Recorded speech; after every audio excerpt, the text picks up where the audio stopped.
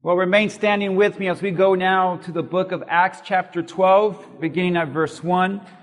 As we put our series to the end now, our series Just Keep Swimming, learning all about perseverance.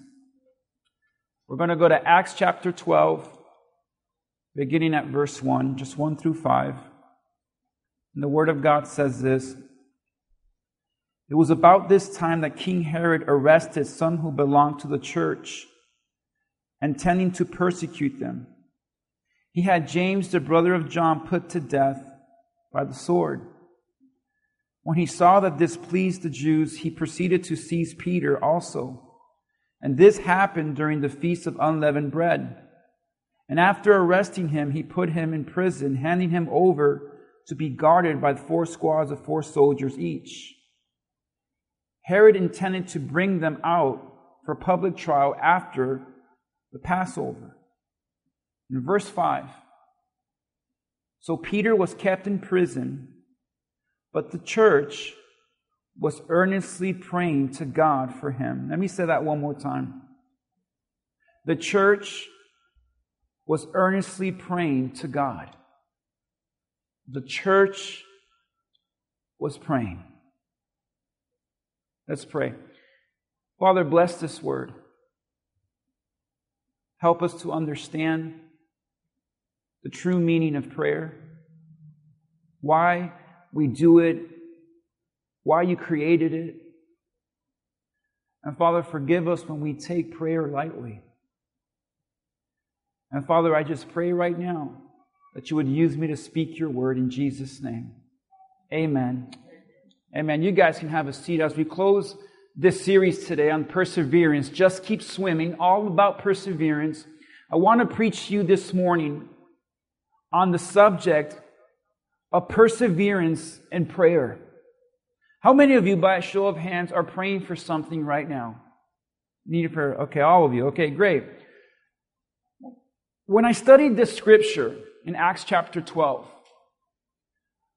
it really surprised me because before in Acts chapter 1 all the way to Acts chapter 12, it looked like God was really doing a wonderful thing. You see, in Acts chapter 1 all the way to Acts chapter 12, we see that Saul got saved and became Paul, and we saw that the church was growing. Peter preached one sermon, and the Bible says over 5,000 people got saved. The church was growing. Churches were being added. The Gentiles got saved. The Word of God was spreading all around the nation, all around the country, all around the world. It seemed like God was saying, you know what? Now we're on the winning side. I died. I resurrected. The church has started. People are getting saved. They're getting baptized. Everyone's getting healed. God is moving. And you can imagine, at least I do, the enthusiasm of the Christians, the enthusiasm of the church, because everything seemed to be going according to plan. Have you ever been in that place in your life where you're saying, okay, this is a good season in my life? Show me your hands. This is a good season. Some of you don't even have your hands up, so I'm going to really pray for you. But see, this is that moment that everything is going according to plan until Acts chapter 12. In Acts chapter 12, King Herod wanted to please the Jews and wanted to please the people, so he started persecuting the Christians. And when Herod saw that this made everyone happy, he really started attacking the church.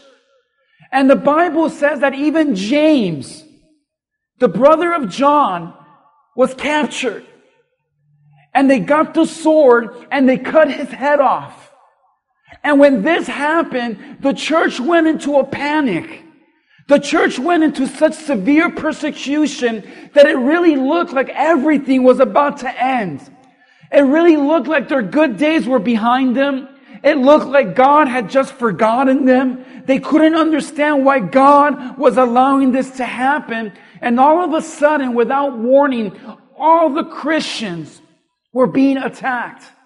Families were being thrown into prison. People were being murdered for their faith.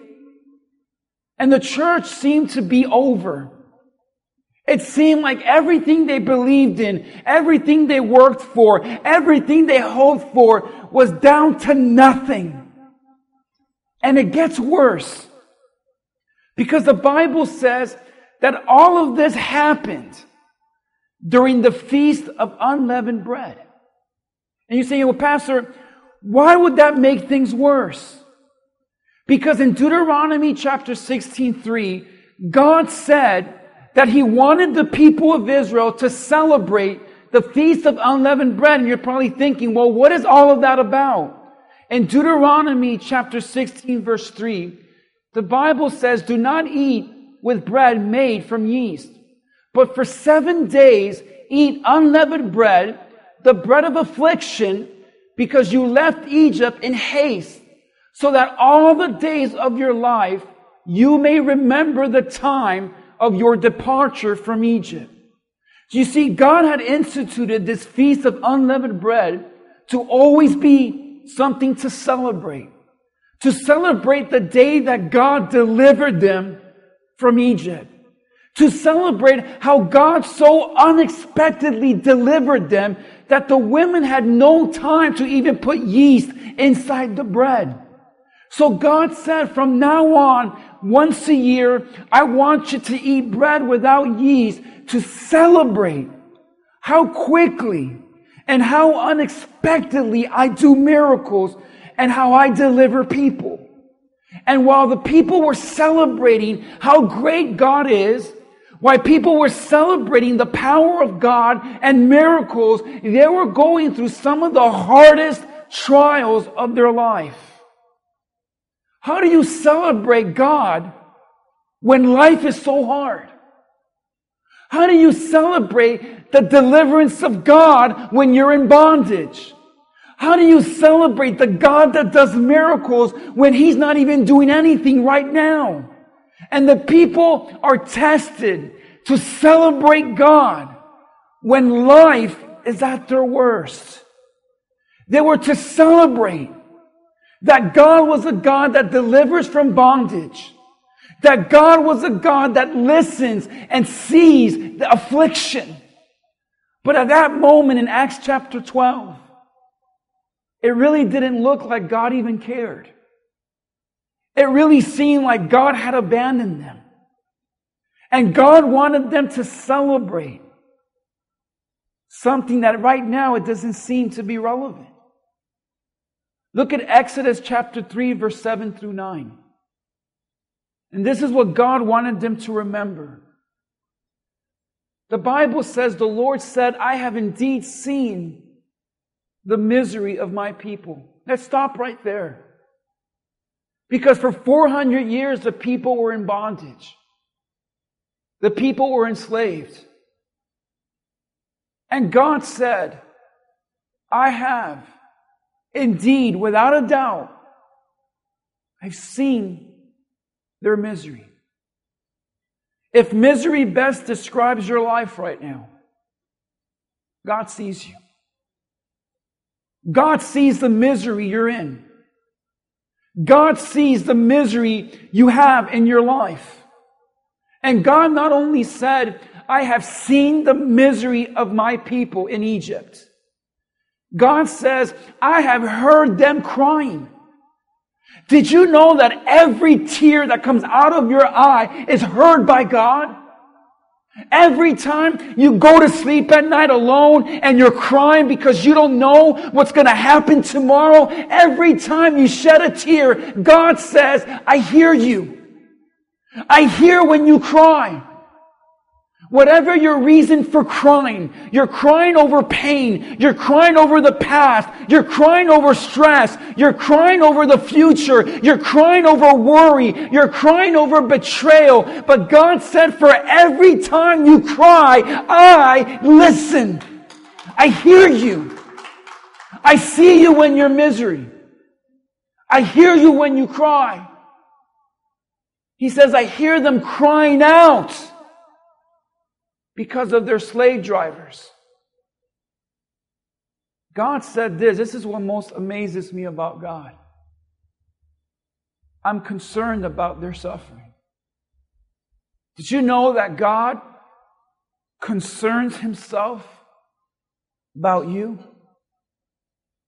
And God says, so I have come down to rescue them from the hand of the Egyptians, to bring them up out of that land into a good and spacious land, a land flowing with milk and honey, the home of the Canaanites, Hittites, Amorites, Perizzites, Hivites, Jebusites.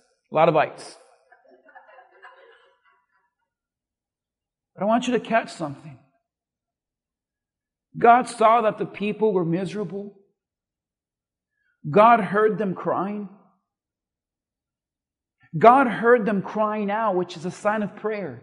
God heard the people crying out to God in their pain. You want to know what really bothers me about the book of Exodus in this passage? In Exodus chapter 3, they cried out to God. Look at what happened in Exodus chapter 5, verse 6 through 10. That same day, Pharaoh gave this order to the slave drivers and the foremen in charge of the people. You are no longer to supply the people with straw for making bricks. Let them go and gather their own straw. But require them to make the same number of bricks as before. Don't reduce the quota. They are lazy, and that is why they're crying out. Let us go and sacrifice to our God. Let me explain something. The Bible says in verse 9, make the work what? Harder. For the men, so that they keep working and pay no attention to us. And this is what bothers me about this passage of Scripture. The Bible says that the people cried out to God. So I imagine that in their affliction, in their confusion, in their fear, in their pain, they're saying, God, help us. God, do something. God, deliver us. God, I'm in pain. I'm crying. I'm hurting. I'm struggling. I'm tired of this. That's in Exodus chapter 3. But in Exodus chapter 5, things get harder. Are you paying attention? You mean to tell me I cried out to God and things in my life got more difficult? I cried out to God and things got harder. I cried out to God and things got more complicated. I cried out to God. He sees my pain. He sees my misery. And instead of helping me, instead of making things easier, He makes things harder. And I know that this is a picture of so many people. You've trusted in God. You've cried out to Him. But it seems like God is only making things harder for you. And God saw their pain. God heard their cry. Things did get harder. But see, what the people of Egypt, while they were striving them with pain and struggle, what the Israelites did not realize was that God already had a plan. That God was already talking to Moses. That God was already telling Moses, go and deliver my people. That God already had mapped out a plan to get the people into a promised land. That God was already working to make things better. God was already working a miracle. But see, the problem is that while you're crying out to God, you don't see the miracles. But just because you don't see the miracles happening, it doesn't mean God is up to something. God is up to something good, but sometimes we're under so much stress, we don't even see it. But just because you don't see it doesn't mean it's not happening. And when God said, I want you to celebrate the Feast of Unleavened Bread, God wanted them to remember not only that He sees your misery, not only that He hears you cry, but that when things are at their worst, when things are harder, and make no sense, that God is always up to a miracle. That God is always working something beyond what you can understand. It means that God is always in control.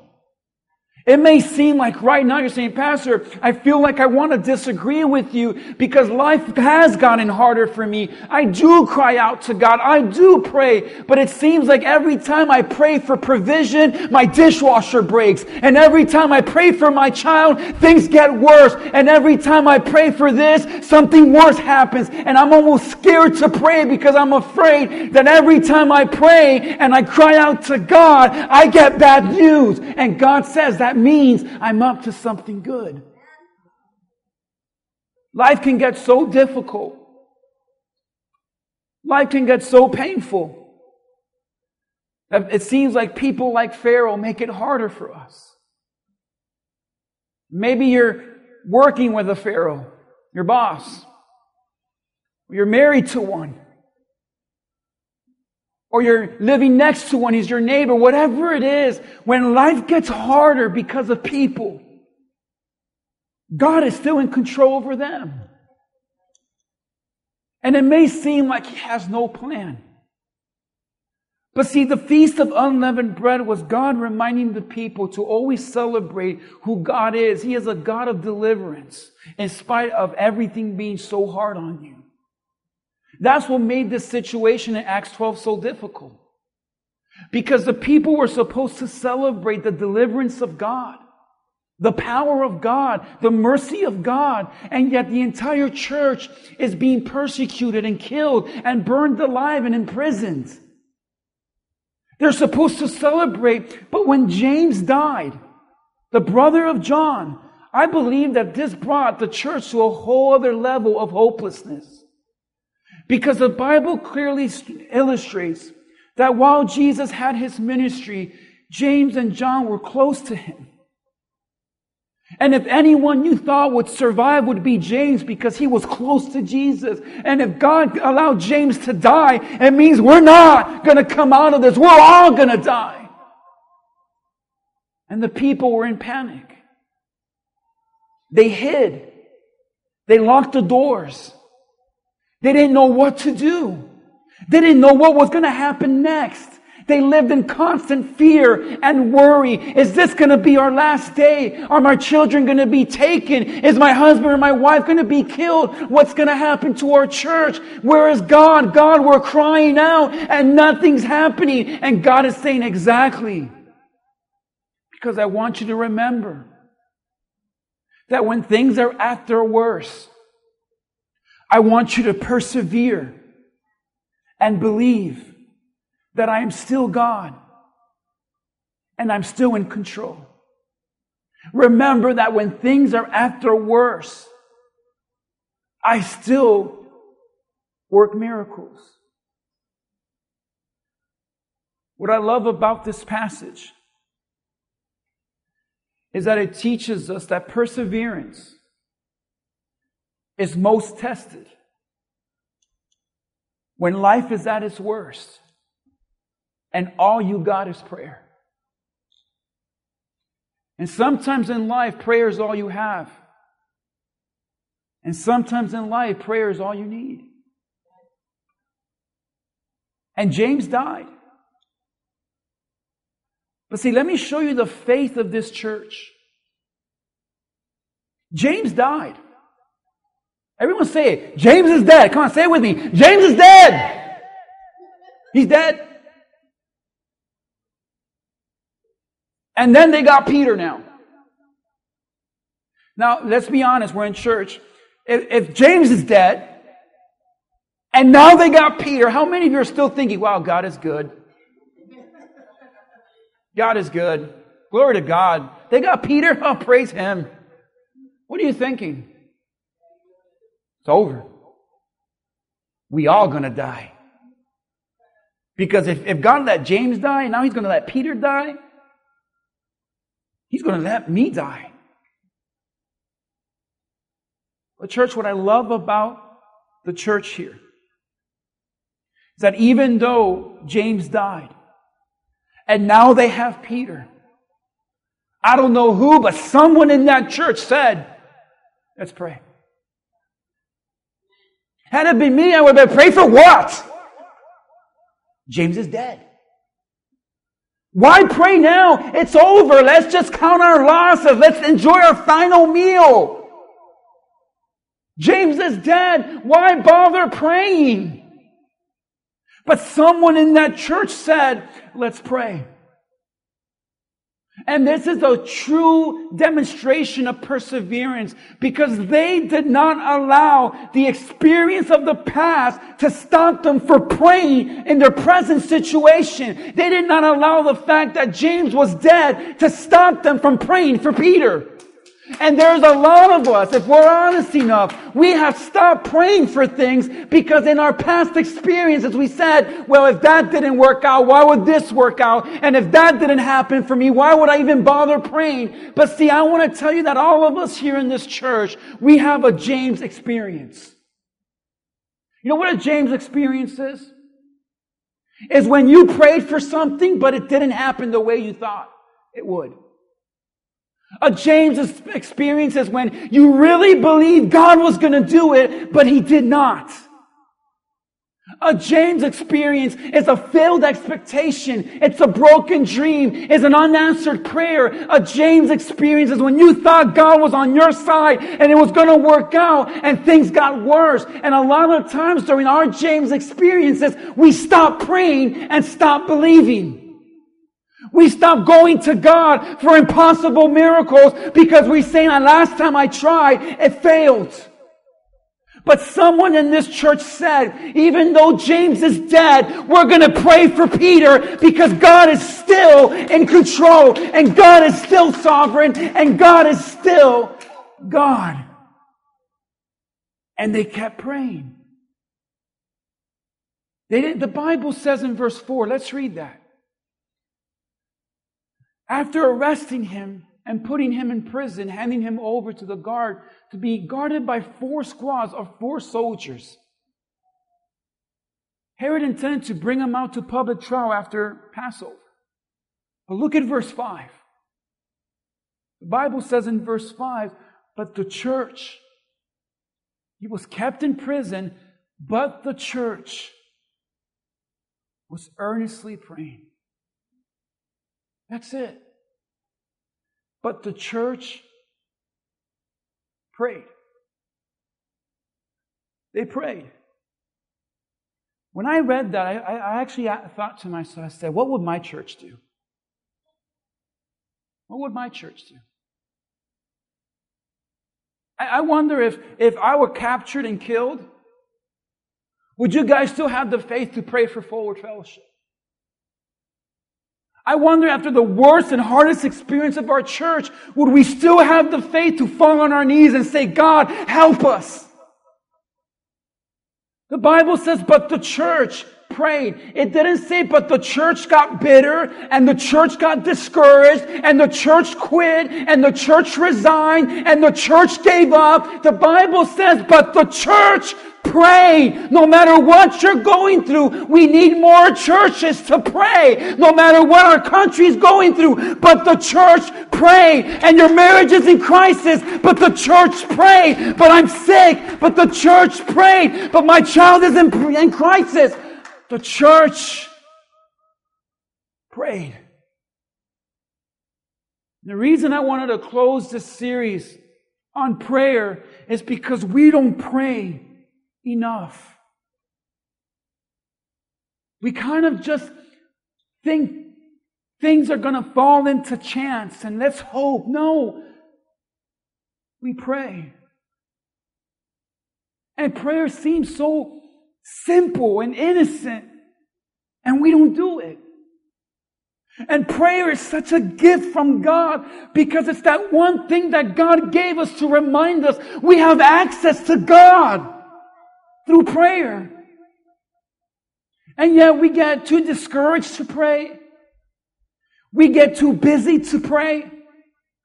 We excuse and say, I don't know how to pray. Do you know how to talk? You know how to pray. We complicate prayer. But prayer is so simple that the Bible says that even King Nebuchadnezzar, he was living in sin. He was a wild man. And he just looked up to God. And God restored him like that. We don't pray enough. And some of you, you're wasting your time trying to figure things out that can only happen through prayer. You're wasting your life on fear and worry when prayer is all you need. The reason that prayer is so important, because whatever you pray about, you're literally surrendering it to God. And in the Bible, when you surrendered something to God, baby, it changed. Philippians 4:6-7. Do not be anxious about anything. Do not be anxious about anything. That word anything, interesting enough in the Greek, is the word madaisi. It means no one, no thing. You know, by God using the word madaisi, He literally means it covers every area of your life. Let me prove this to you. If you're anxious right now and worried and stressed and burdened, I guarantee it's one of two areas of your life, or three areas. Number one, you're anxious right now because of a person or people. People that are making your life harder. People that are doing things that are hurting you. People that are stressing you out. People that you have allowed them to rob you of your peace. And one of the reasons you're anxious today is because you're saying, I don't know what I'm going to do about this person, and this person's stressing me out, and this person's doing this, and this person's doing that, and it's someone you're married to, someone you work with, someone you're raising, someone you go to church with, your neighbor, your friend, a stranger. But see, sometimes we get anxious because of people. Amen? How many can say, raise your hand, that's you right now, people. All right, God, you know what God says to that? Stop. Stop it. Why? Because God says, yeah, I control them too. Remember when Pharaoh was making the life of the Israelites impossible and harder? You know that the Bible says that God moved in the heart of Pharaoh? He turned his heart because, you know, those people think they're the boss, they're in control, but God laughs and says, man, I could just turn your heart like this. And you're anxious about someone in your life. Maybe it's not someone causing you stress, but maybe you're anxious about a person. Maybe it's a loved one. It's a child. Someone that's living in sin and rebellion. You're saying, what am I going to do about them? What am I going to do about how are they going to ever come to the Lord? Are they ever going to get saved? And you're anxious and you're worried about a person that's making wrong choices. And you're thinking, what am I going to do? How am I going to fix this? How can I restore this? And God says, stop it. Can I tell you, can I be honest? Let me put my sermon this way so you can know it's not in my notes. People don't deserve your peace. They don't. People are not deserving of your joy. People are not worth a lick of your time of stress and worry and anxiety and just all this panic. People are not worth that. Give it to God. Let me continue now. You're worried about people, anxious. Or maybe you're worried about something. This could be a thing like an illness. There's a thing in your life that's causing you to worry. By God saying the word madaisi in the Greek, He literally means, I don't want you to worry about a single person in your life. Or a single thing. Be anxious for madaisi. Nothing. Nothing. Well, what about? God says, nothing. What about this? Nothing.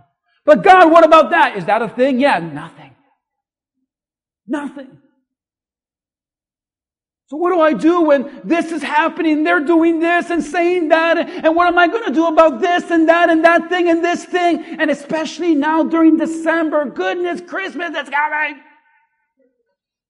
And all this panic and worry and anxiety. And man, I don't know why, but I watch the news and I love the news, but I leave the news with anxiety. And I'm like, what's going to happen? And gas prices and inflation and Afghanistan and Biden and this and everything's expensive. Have you seen the price of eggs? I think I'm doing groceries tomorrow and I'm worried. Amen. Pray for me because I'm going to Walmart. You know, the devil shops there too. And I'm on a budget. So I'm like, what's going to happen? And I know it's funny, but you guys are just as crazy. Things didn't work out in your life. God said, no. What's going to happen? What's next? What about this? What about that? And I can't sleep at night. Listen. Stop. Nothing means nothing. And God says, do not be anxious about anything, but in everything, by prayer. And petition. You know what a petition means? Request to God. Give God a request. Lord, this is what I would like. This is what I think I need. But Lord, I'm giving it to you. I love it because the Bible says that your situation here changes by prayer. It doesn't say, but in everything by panic, by stress, by screaming, by yelling, by anger. No, it says everything by what? Prayer. I think it's so easy, but we complicate it. God says, I don't want you living in anxiety. I want you to pray about everything that has you disturbed. And while you do it, would you do it with thanksgiving? Oh, great. Now I got to be thankful. With thanksgiving. I don't know about you, but my Thanksgiving was a little stressful. But even then, you always have a reason to give God thanks. And He says, present your request to God. And God promises you this. This is a promise. And the peace of God, which transcends all understanding, will guard your hearts and your minds in Christ Jesus. God says, when you live through prayer, I will give you my peace. Not just peace. He said, God's peace. You know what the difference is between my peace and God's peace? My peace comes when the war is over. My peace comes when the problem is solved. My peace comes when I get the answers. My peace comes when everything is going my way. The difference between my peace and God's peace is that God's peace is everlasting. God's peace is non-circumstantial. It means that everything might be chaotic and crazy and everything is upside down and it's a mess. And when you look at God right now, God will not be panicking. God is on the throne, in control, relaxing. Just relaxing. If God will give you a glimpse right now of heaven and He would for 1 second allow you to see Him, you know what you will not see? You will not see God going, oh my God, what am I going to do? Oh my goodness, what's going to happen? No, you know what God's doing? Nothing. He's not worried. God's not stressed out about the thing you're stressed out about. God's not afraid of the thing you're afraid of. God says, I want to give you a piece of my peace. I want you to be able to go through life and have setbacks and struggles and suffering and mistreatment, but I want you to go through life with peace, knowing that I'm in control. You know how that happens? By prayer. Whatever you pray about, you let it go. You stop stressing it. See, you can't allow your experiences of the past to stop you from praying for the impossible. And while you're praying, Let me tell you what happens and why perseverance in prayer is so difficult. Because there's something that it's really not mentioned a lot in church, but I want to teach you this principle. You guys ready? It's called the in-between. The in-between is the crisis and the breakthrough. The trial and the miracle. The setback and the blessing.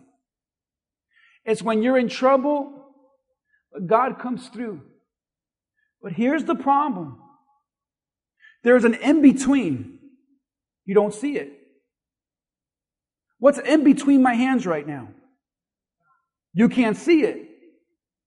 This is what faith looks like. This is when perseverance is tested. It's from the time you're going through a crisis, from before and after you get the miracle. That time between is where the devil works his best. Let me give you an example. Jesus died on what day? Don't say Easter. Literally, what day? Friday, right? It's not complicated. He died on Friday. What happened on Sunday? Resurrection. What happened on Saturday? What happened? What does the Bible say? Nothing. You want to know where the devil did his best? When did the disciples run? When did they hide? When did they doubt? When did they have faith and lose faith? When did they live in fear? Saturday. The in-between. It's that time, the in-between is where you're in the trial and you're on your way to a breakthrough, but that in-between time is when you can't see God working. You can't see God doing anything. And life is getting harder. Imagine that you get a seed and you plant it and you cover it in dirt and you water it and you give it enough sunlight.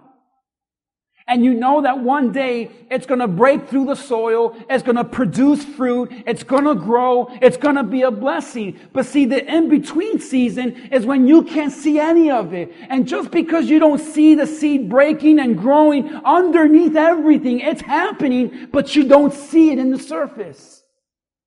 And this is why our faith, we lose our faith and struggle, because in the surface of everything we're going through, you're not going to see God working. You're not going to see the prayers being answered. You're not going to see the miracles, but it doesn't mean it's not happening. But when you're in the in-between, you're saying, God, help! God, I can't do it anymore. God, I'm going to give up. And God says, you're right there. Let me prove this to you. While they were praying, this church was in the in-between. There's a lot of people in the Bible that were in the in-between. Abraham was an old man. God said, you're going to be the father of many nations. You're going to have a son one day. It's going to be a miracle. You know what happened in between that time? He gave up and had Ishmael. Thus came the Taliban. Thanks, Abraham. The in-between. Lazarus died. Jesus was on his way to resurrect him. But these people were the in-between. And they got mad at Jesus. Had you been here sooner, he wouldn't have died. It stinks by now. Don't even bother. You know why? They were in the in-between. When Abraham was going to sacrifice Isaac, and he was going up that mountaintop, Abraham didn't even know it, but on the other side of that mountain, the ram was walking up to be sacrificed. You see, even though you don't see it, doesn't mean it's not happening. And that's why we pray. In Acts chapter 12, the church was literally in between. They're praying. But look at verse 7 through 11. Suddenly, an angel of the Lord appeared and light shone in the cell. Now, I want to break this down to you, but I want you to help me preach this. All right? You ready? All right. I'm going to ask you a question every time I read this. Suddenly, an angel of the Lord appeared and light shone on the cell. Did the church know it? He struck Peter on the side and woke him up. Did the church know it? Quick! Get up, he said, and the chains fell off. Did the church know it? And the angel said to him, put on your clothes and sandals. And Peter did so. Wrap your cloak around you and follow me, the angel told him. Did the church know it? Peter followed him out of the prison. Did the church know it? He had no idea that the angel was doing was really happening. He thought he was just seeing a vision. Did the church know it? They passed the first gate. Did the church know it? The second guard. Did the church know it? Come on, don't give up. Come on. No. He came up to the iron gate leading to the city. It opened by itself. Did the church know it? He went through it. Did the church know it? A little happier, Jay. Come on. When they had walked the length of one street, suddenly the angel left him. He was free. Did the church know it? Peter came to himself and said, now I know without a doubt that the Lord sent His angel and rescued me. Did the church know it? They didn't know it. They didn't know it. On one side of the church is praying. And if you were in that home with that church, you know what you would have seen? Nothing. You would have been wondering, is God listening? Is Peter going to die? Are we wasting our time? And little did they know in the in-between that while they were praying an impossible prayer to the unseen eye, God was working a miracle. Because just because you don't see it doesn't mean it's not happening. Can I tell you 4 prayers, 5 prayers that I want to pray over your life this morning? The Bible says, first of all, the angel struck him. Did you guys notice that? Some of you need to pray that the Lord strike people in your life. Not dead. You're like, you're so sinful. You're like, I received that in Jesus' name. No, man, I don't mean dead. What kind of Christians are you? But Peter had a little problem. Even in the Garden of Gethsemane, when it was time to pray, he was sleeping. What was Peter doing in the prison cell? He got comfortable and he fell asleep. And some of you have family members and loved ones and children that I believe God needs to wake them up. Give them a little nudge, you know what I'm saying? Because that word strike literally means, that word strike, it literally means to inflict a little pain. And when he felt that, what happened? He woke up. And I believe in Jesus' name, you need to surrender that person to the Lord and let Him inflict enough pain to wake them up. That's one prayer you can pray. You like that prayer? The Bible says all of a sudden, without trying, the chains fell off. You know that prayer can open up and break chains. Chains are a symbol of bondage, and maybe you're in bondage to something. You're in bondage to a particular bad habit, addiction, an attitude, anger, depression. You're in bondage, and you're trying everything, and you're going to doctors and medicine and psychology, whatever. I have nothing against that. But if you're not going to God, and you're not praying for something you have not been set free from, what are you waiting for? The Bible says not only did the angel strike Peter and the chains fell off, But the Bible says that light shone all over the cell, implying that it was dark.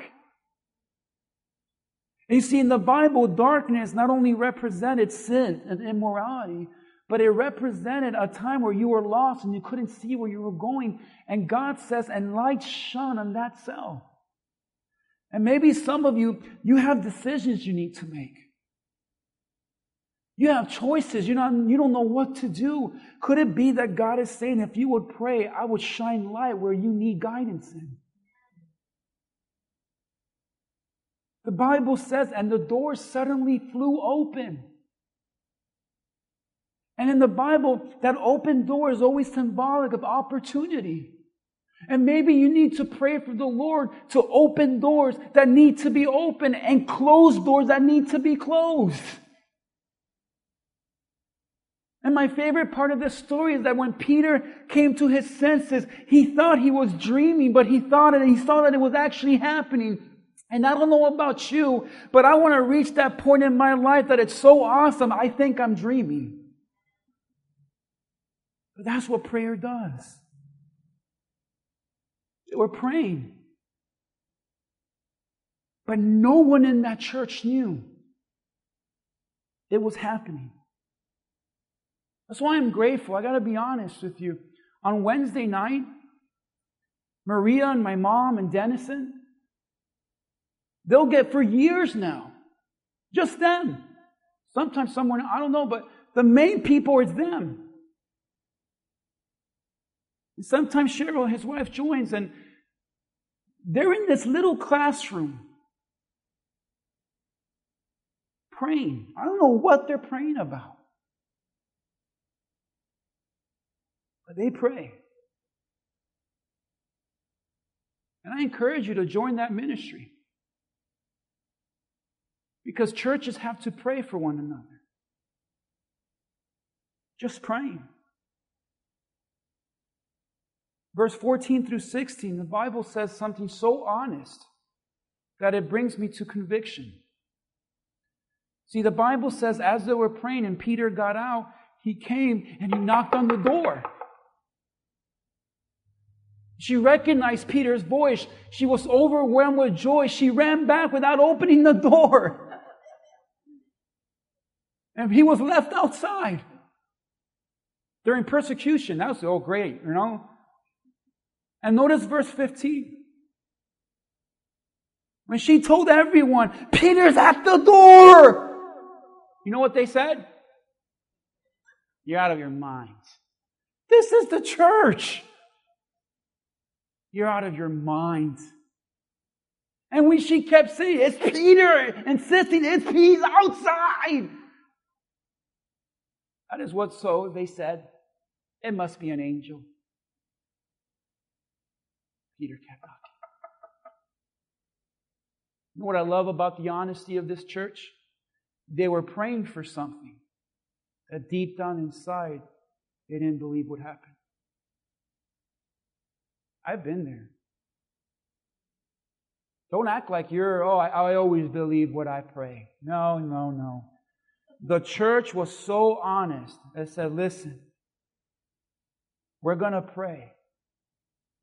But deep down in their heart, they thought he was dead.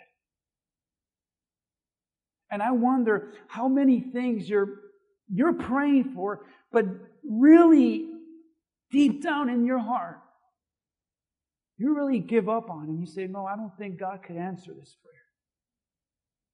And many of us are guilty of praying something we don't believe for. We pray for something we doubt. We pray for something, but we've lost the faith that God can do it. We pray for something that you really don't believe is going to happen. You know why this encourages me? Because God still did it. We have to stop thinking we serve a mean God that said, until you believe 100%, I'm doing nothing. No, God says, I love proving you wrong. I love proving you wrong when you doubt. That's why in the Bible, Jesus came and calmed the storm down. Then he said, why don't you believe? That's why Jesus healed a demon-possessed boy from a father that literally told him, help me, I don't believe, because we serve a God that's in the business of getting pleasure and proving us wrong. So be honest with God. Lord, I want to pray about this, but God, I really doubt it's going to happen. And God's going to say, if it's in my will, I'll prove you wrong. And I was convicted about this because it happened to me just a few weeks ago. Let me bring you down to the story of prayer. You guys encouraged today? Because I want to tell you, I want to be honest. Since the church was honest about their lack of faith in their prayer, let me tell you about my lack of faith in my prayer. But 2 years ago, I was in Israel right before COVID. And I don't know why, but I felt compelled to buy a little thing of oil like this for prayer. And I kept it in my keychain for 2 years. And in my mind, I pictured this. It's so funny. But in my mind, I said, maybe the Holy Spirit compelled me to buy this because one day it's going to be in my pocket. And I'm going to see someone that's sick or blind or crippled, and I'm going to anoint them with oil, and they're going to be healed, and it's going to be amazing, and it's going to, wow. And you know what? 2 years, nothing. That stayed in my pocket. I forgot about it. And my mom's dog had an accident that left him partially paralyzed. And my mom called me and said, Dad, I need you to come over and pray for Wiener Dog. And I'm okay with that. I was like, okay, I'll pray for the dog, whatever, right? And then she said, and anoint him with oil. And in my mind, the first thing I thought, well, I don't have any oil. Then my pocket. Ugh. I have this little oil that's literally from the olive press of Israel, and I'm going to use it on this piece of fur. This dog. But to please my mom, not God, to please her, I went over and I opened that little thing of oil, expensive oil. I was like Judas, with all we could have sold this and we could have, but I was fine. And in my heart, I promise you, I laid anointing oil on that dog. And I prayed. But in my heart, I said, I just wasted expensive oil on a dog. In my heart, I'm being honest, don't judge me. I said, because the surgery was going to cost $10,000. And in my heart, I said, we better start collecting money because there's no way. GoFundMe page, I don't know what we're going to do. But God's not going to heal this dog. And a few days later, my mom was praying for this dog. And she says she heard something in his body crack. And Wiener Dog got healed. And I saw him this week in Thanksgiving in the camp. We were camping and he was there running around, barking, being himself. And now every time I see that dog, I am proved wrong. That even when things are at its worst, God can even heal an animal because He knows how much it means to you. And I was proved wrong. But see, God is so, and I think, my mom says, you see, dogs do go to heaven. And she says all this stuff. But I really believe it's because God says, I see your misery. I see you crying. I see why. So I want to heal this dog to bring you joy and show you the power of prayer. And when I saw that dog healed, I realized how small my faith was and how big my God was. And what I love about God is He proved me wrong. But in His mercy and grace, He saw through my unbelief and said, David, I'm going to heal him for your mom and to prove you wrong. And I prayed and I said, Lord, forgive me. But what are the odds that 2 years ago I bought oil in Israel because God knew I would pour it on a dog? But pray for anything. I had an old lady in our church call me over to pray for her dog. I guess that's my ministry now. I don't know. But she said her dog was living in sexual sin. Mom, true story, right? And she called me over and said, my dog has tendencies that go against God. And Pastor, I need you to pray for her. And in my mind, I said, God, are you kidding me?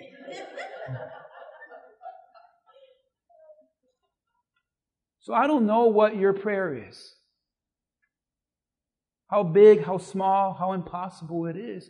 But I believe that when God says pray about everything, He even meant down to the dog. And if God can do that for a dog, what else can He do for your child? For your disease, for your finances. And Mom called me that day to pray over Wiener Dog based on James chapter 5, verse 13. And we'll close with this. The Bible says, is any one of you in trouble? He should pray.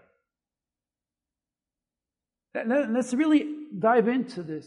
Is any one of you in trouble right now? Health trouble, financial problem, trouble, marital trouble. You have a troubled child. Is any one of you in trouble? God said, pray. Pray. If any of you have happy, you say, no, I'm not in trouble, God says, and you know what? Worship, praise. But if you're in trouble, you pray. And verse 14, He said, is any one of you sick? He should call the elders of the church and pray for him. That's where she got it from. Call the elder of the church and pray. But we miss something about this. God says, are you in trouble? Pray. Is life good? Worship. Are you sick? Call the church. If there are two things we take for granted, is prayer and church. The fact that right now all of you in this room can be in crisis and call a church and we will pray for you is something to give God praise for. Because there's a lot of people that are sick out there that have no church to call on. But you have a church that says, we will pray for you. If any one of you is sick, call the elders of the church. Because you have a church to call on. And pray over him. Anoint him with oil in the name of the Lord. And the prayer offered in faith will make that sick person well. The Lord will raise him up. If he has sinned, he will be forgiven.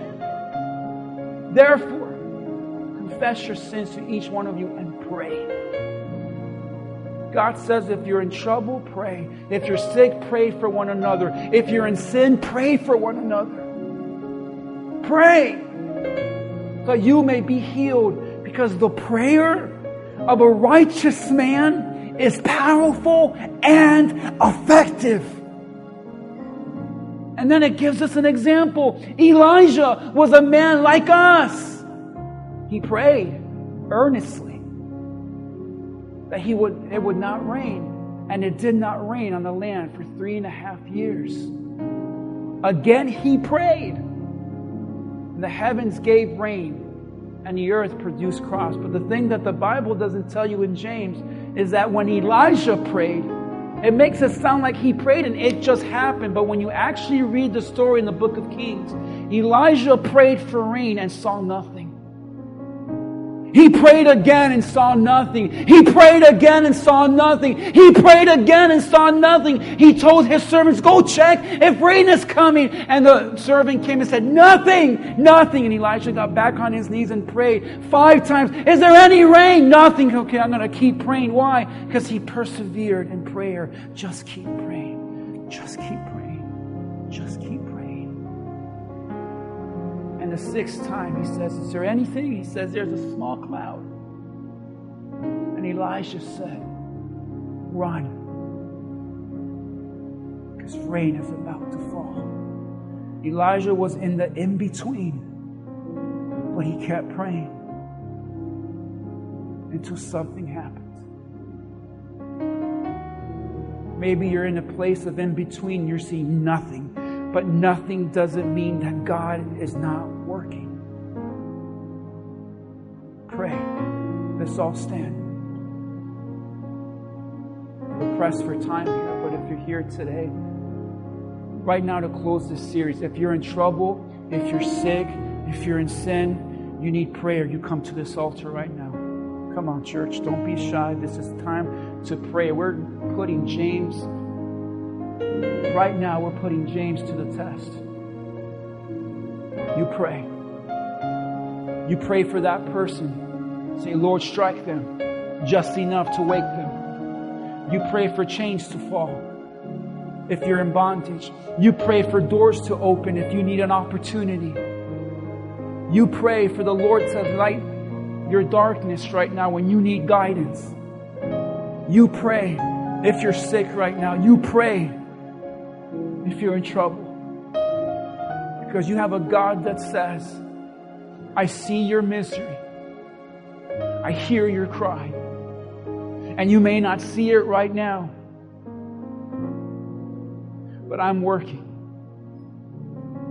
And the prayer of the righteous is both powerful and effective. So take a minute right now, just 1 minute.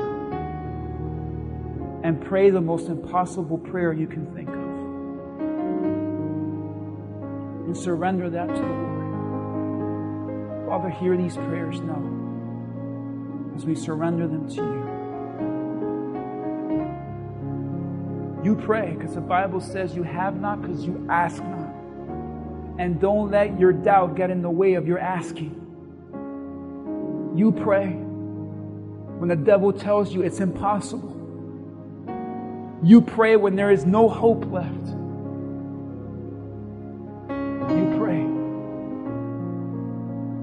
Heavenly Father, in the name of Jesus and no other name. Father, I pray that you take these petitions and these requests and align them up with your will.